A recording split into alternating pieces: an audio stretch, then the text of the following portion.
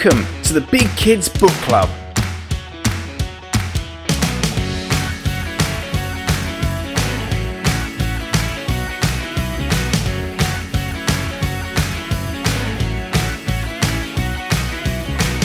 A podcast about all things fictional from middle grade to young adult. So sit back, relax, and enjoy the show. Hey, welcome back to another episode of the Big Kids Book Club. My name is Marcus and I am your host. And joining me on the show today, I have two lovely guests, both joining me from the US of A. I have Ryan Jacobson and Deb Mercier, writers of the Detective You and Can You Survive series. Welcome to the show, pair of you. Thank you. Thanks so for much. having It's us. great to be here. It is very exciting. Firstly, to chat to American authors, because being here over the UK, getting to do some international stuff is cool. Doing two authors at once, that's pretty special. It's nice to meet you both. And let's get to know both of you. So we'll start with Deb. If you want to tell us a little bit about how you got into becoming an author and a writer, and then when you're done, Ryan, you jump straight in. Sure. Well, I guess I started back in high school. Really, I started writing, and a high school teacher of mine submitted a poem without me knowing about it to a competition, and it won. So that kind of gave me the bug to keep going, keep writing. Went to school for English, and actually I went to school for music, and found out you actually have to practice to do that. So I switched over to English, and just had a great time with it. Went back to school when my kids were little and got an MFA in creative writing, and just kept going from there. Yeah, my story's much different than Deb's. I was a terrible writer as a child. I actually didn't do a lot of writing or reading as a child. I never had aspirations of being an author. I eventually found a love for writing through becoming a sports reporter for my school newspaper. So writing stories about sports got me into writing in general. And by the time I went to college, I decided I wanted to be an English major. I had no thoughts of writing books, though. It was going to be, catalogs, brochures, radio spots, things like that. I kind of accidentally stumbled into becoming an author. My brother-in-law was an editor for a children's publisher, and they were looking for freelance writers to help develop this new series of history graphic novels that they were doing. And so he asked me if I wanted to try one, and I said, sure, why not? And that's how I got into writing books. That's pretty cool. Two very different ways. I love that when you chat to authors, they come from all different sort of walks of life and different sort of backgrounds. So that's really fun. Now, you've also been writing a very fun type of book with, I mentioned earlier, the Detective You and the Can You Survive series. These aren't your normal run-the-mill books. These are books that you, as the reader, get to be a little bit more involved with. They're essentially the sort of almost close to the pick-your-own-adventure stories with some more, I'd say, heavy involved sort of narration to them, a little less like go through door A and B. There's a lot more to them in like a story building behind that, especially the Detective You series that adds in a little bit of deductive reasoning, which I thought was amazing.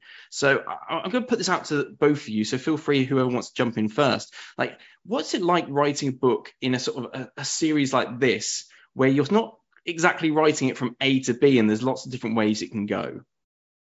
Mind bending.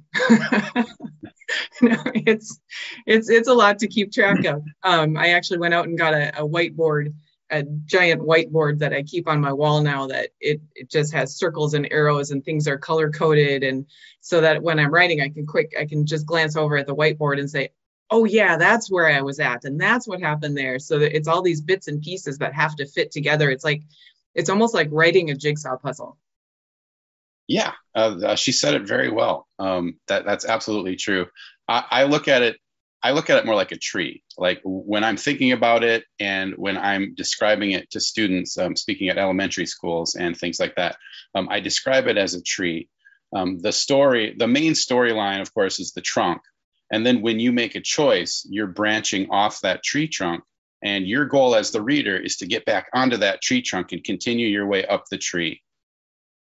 Yeah, an interesting way of sort of describing the narrative. Definitely felt puzzling. And I think that's because one of the things I loved, I think it was the Ghost of Old Central School in particular, I remember there was some codes I had to break. So basically there was like some circles and some squares, and you had to work out what the code was, which again is just something so fun when you think about adding something that a child is going to really engage with. You know, you think of children who are reluctant readers and something like that, when you can sort of drag them into the narrative, it almost gives it a video game vibe to it. And I wonder if when writing it, again, going back to the both of you to answer this, does it feel more like you are writing a different type of media rather than a book? It doesn't for me at first. I think I do it differently than Deb does. I write the main story, and our books, for clarification, there are two different varieties of interactive fiction of the choose your path type of book. One is like choose your own adventure. When you're reading a choose your own adventure book, you're reading, 5 or 6 different short stories. And so you're never reading a story that's longer than, 15, 20 pages. Whereas our books are one long story. And then the choices either keep you in the story or they take you to a path you don't want to be on. So when I'm writing a choose your path book, I write that whole big story from beginning to end first.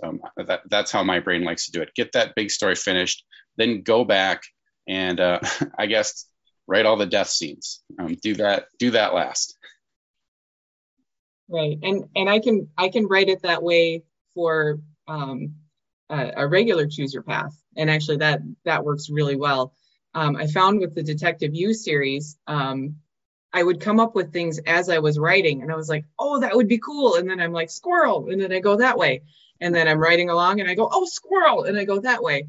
So I'm a little bit more chaotic than Ryan when it comes to writing, and I'm trying not to drive him crazy. Oh, not at all. No, it's fun. I love seeing these books unfold because you just never know. There's so many possibilities. I mean, when you write middle grade fiction, at least when I write middle grade fiction, I don't write a lot of death scenes. So it's really fun working on this kind of book. You're sort of allowed to do that. And so then it becomes, what creative ways can I make this choice turn out as horribly as possible? And that's really a fun and also a challenging writing technique or a writing method. It's something I enjoy, but also by the time you're writing the 20th death scene, it does get a little tedious. I do try when I'm writing those, I do try to kind of leave it open-ended. Like maybe they're not going to make it out, but maybe they do, but later you're just done either way. Well, speaking of open-ended, is beautifully way to come towards the end. And obviously the one you worked on together, Ghost of the Old Central School, I keep calling it the Ghost of the Old School. I love the fact that you got to the end and there's like 6 suspects and they're basically saying like, who do you think did it? And it's not that so much like you're basically like you're talking about the trunk there. You don't literally just get to the end of the trunk and it's effectively like, ta-da, you've reached the ground, you're fine. You still give them the option to make one very poor choice. Or if you've actually been paying attention, hopefully you've figured out who done it behind it all, which makes me really excited to sort of think about how, I don't know if you've sort of had a look at like reader response. Obviously these ones aren't out yet until October, but I know there's been a couple of others in the past that have done, and how you found that response and how you've changed perhaps writing these brand new ones compared to some older ones. Well, I can tell you that the response to a couple of the other ones that we've done, the one I can speak to in particular is called Storm at the Summit of Mount Everest. And it's a story about 2 twins who are trying to make it up to the top of Mount Everest and back. And my father-in-law, who is a retired English teacher, actually, he was substituting. And he said, I would take this book into the classroom and whatever the teacher had given me to do, I would ignore it. And we would read this book together and the kids had so much fun. They would elect a leader who would make the choices. And so it was an interactive thing that he used in the classroom. And so, I don't know, I thought that was really, really cool. I loved that application of the book, that it wasn't just, a kid reading it in his room. It was an entire classroom that was engaging with this story and talking about it and having fun with it. Yeah, I've heard similar things. I've heard from a lot of librarians or media specialists who do the same thing, and they'll let the class vote. And then majority rules. Well, whatever the class votes on, that's what we're going to do, and we'll see what happens. But as to your question, I think the biggest thing I learned from writing these, I learned from teachers. They said, if you make really hard choices right at the front and a kid gets it wrong, if a kid gets that first choice wrong, that might turn off the reader. So the advice I was given was make sure the first choice or two are pretty obvious, or make sure they don't matter. So regardless of what the student or the reader chooses, they're going to stay in the story at least through a couple of choices. And I thought that was fantastic advice. So going forward, ever since I got that advice, that's something I try to do. I make those first 2 or 3 choices really easy, or make it so both choices are just fine. Yeah. I mean, with the detective view, a lot of times it's, are you going to take the case or are you not going to take the case? I mean, that one's pretty obvious. If you're going to not take the case, it kind of ends. Yep. So, A short book. yep, you're done. Yeah, I like the idea of that, of like sort of subverting the sort of the problem where you get on some of the things like I grew up on fighting fantasy, and you turn in, you open the first door and the first orc or troll would just bash you over the head, you're done. You're like, that wasn't too much fun, was it really? Yeah, and I also I remember from my childhood there. I don't remember what the book was, but there was this one book. It was a choose your path type of book, and I was a knight on a quest. And I remember I lost. I died because my birthday was on an odd numbered day, and I was furious. I thought that is cheating. That's not fair. That's not right. So I tried never to do anything like that. I never leave it just to chance. The reader at least can guess. Yeah, I like putting the initiative in their hands. Although, interestingly, Ryan, sort of on one of these books, the initiative is kind of out of your hands because you're working with a known property, and that's the Wizard of Oz. Can you survive the Wizard of Oz? I thought this was really interesting way. I know you've done like, can you survive Dracula, which I thought, oh yeah, that's some really cool vibes. Yep. That the Wizard of Oz, though, has that sort of make-believe element, but I think most people know about it. So was that even more difficult compared to, say, like the Ghost of Old Central School, or Deb will ask you about the Empty Cabin in a minute and getting the sort of the spooky whodunit sort of vibes to it. When you're working with that licensed property, people know kind of what goes into that. Yeah, actually, we did our first wave of these types of books way back in 2011. And The Wonderful Wizard of Oz was one we intentionally did not do because I thought, everybody knows this story. How can you make a choose your path book out of a story that everybody knows? But I was talked into it, over the course of 10 years, I was talked into doing it. And because we're doing it based on the book and not the movie, there are a lot of differences. And sometimes we can use those differences to sort of mislead the reader too, where the reader thinks they know because they've seen the movie, but the book is different. So it was definitely a challenge. And, there were choices that I couldn't have in the book, like should Dorothy throw the bucket of water on the witch? Well, everybody knows that. So we had to do like that moment a little bit differently. So it wasn't quite so obvious what we were getting at. But otherwise, there is, the witch is melted like halfway through the book. So there's this whole second quest that happens in the book that is not in the movie. So there are lots of opportunities to introduce readers to more of the story too. Yeah, I really like that. And obviously subverting sort of movie tropes, really. Deb, you solo wrote The Empty Cabin, and that has quite a lot of those sort of like horror sort of tropes to them, but in good ways. Were you able to sort of lean on some of the sort of the known cliches and sort of subvert them in your own ways that way? Yeah, I mean, definitely. I grew up on, I don't know if I should tell you this, but I loved Stephen King growing up. I mean, I grew up on that stuff, and any horror novel, anything scary, that's what I wanted. As soon as I had kids, I was like, oh no, we're not going to do that. So I kind of got out of it for a while, but kind of getting back into it. And with The Empty Cabin, I was able to kind of explore that again, explore the spookiness and the setting that was chosen for The Empty Cabin is actually a resort that I grew up going to. So I kind of, even the map, if you look at the map, it's kind of almost exact to this resort that we would go to every summer. And so it was really fun to explore and put those spooky elements into this place where I grew up. And, we would tell these scary stories around the campfire. And I've got two in particular from my uncle that I still haunt me to this day.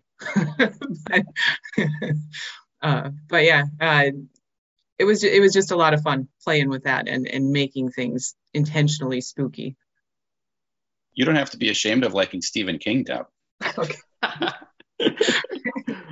Oh, I do like that. And it's really nice to see you say that fun. And it sounds like you've had a lot of fun writing these books. And of course, that middle book, Ghost of the Old Central School, you wrote together as a sort of a team. What's it like? Because obviously many people think writing is a very sort of isolated activity. You're sitting there. I think we all have that vision of the lone writer over the typewriter, clickety clackety clack, words coming onto a page. But working as a team, what's that like? What's the differences when you're having to sort of share the story between two people? Well, I usually pull Deb in. It's usually my fault. What I usually do is I'll start a story. I'll be super passionate about it. I like to write from outline. So I'll do an outline of the whole story. I'll have an idea in my head of how the whole thing's going to go. I'll get halfway through and then I'll just like lose steam or get bored, or more often than not, think of another idea that I'm so passionate about. I have to start it right now. And so Deb has bailed me out many times. And Ghost of Old Central School is one of those where I gave her the first, third of the book, half of the book, whatever it was. And then I gave her my notes and my outline. And I challenged her with finishing it. And she's always a good sport about it. I don't know that she said no way yet. But it's fun because then the idea that I have becomes a collaboration. And this book turned out so much better with Deb than it would have if I had just finished it myself. Deb is so imaginative and so creative. Oh, thank you. No, it's a fun process. And I'll tell you right now that Ryan is always right about grammar. So any grammar mistake that I make, Ryan corrects it. But it is, like Ryan was saying, he'll have this complete outline and he's ready to go with this outline, and then he'll hand it to me. And for me, the outline is actually the most difficult part of the entire process, because like I was saying, I see things or think of things and I just want to go off on these tangents. But to have that outline there and to have kind of a structure already in place, I feel like that's where my creativity really comes in and where I can really dig in and flourish, because I don't have to worry about all this structure. I can just have fun with all these scenes and make them as weird and crazy and exciting and engaging as I possibly can. Yeah, well, and the outline is written in pencil. Even when I am working on a book by myself, I don't think I've ever stuck to the outline. The outline changes as you go, because, as you get into the story and your imagination is sparked, better ideas just come to you. Like, this makes more sense with the story. Let's do this instead. Right. Wow. These three stories had me, like I said, very invested. I just love the whole idea that as a reader, especially a young reader, is going to get to feel like they're really making choices and affecting the story. And like I said, it felt like it was a different piece of media, sort of dragging me in, sort of almost like virtual reality books. You're sort of like stepping in the same way we can step into video games nowadays. They have that same sort of vibe to them. And I think it's great. And it's going to engage a lot more different readers. So yeah, The Empty Cabin, The Ghost of Old Central School, and Can You Survive The Wizard of Oz are coming out at Barnes & Noble or your local friendly bookshop on the 11th of October this year. So go check them out. But that is almost all the time we have for this week. So Ryan and Deb, I just want to say a big thank you for joining me on this show. And we want to know where we can find out more about the pair of you, your books and your writing. Do you, between the two of you, have some social media or some websites we could go to? Deb has a menu. No, I have a new website I just created. It's called debwritesbooks.com. And that's where I'll be posting things about, upcoming events and things like that, new books that are coming out. You can read a little bit more about my background, things like that. And I used to have a website, and I still have a domain. The website is no longer there. It's a long story. But someday I will have a website again. For now, people can go to learn more about the books at chooseyourpathbooks.com. Fantastic. And don't forget, if you're listening to this podcast, you can find out more about us at our website. That's bigkidsbookclub.com. There you can find additional reviews, previews, and over 160 episodes of the podcast. So if you are just finding us, you've got plenty more to enjoy. Well, that is all the time we have for this week. So until next time, all I have to say left is for you to take care, to stay safe, but most importantly, to keep on reading.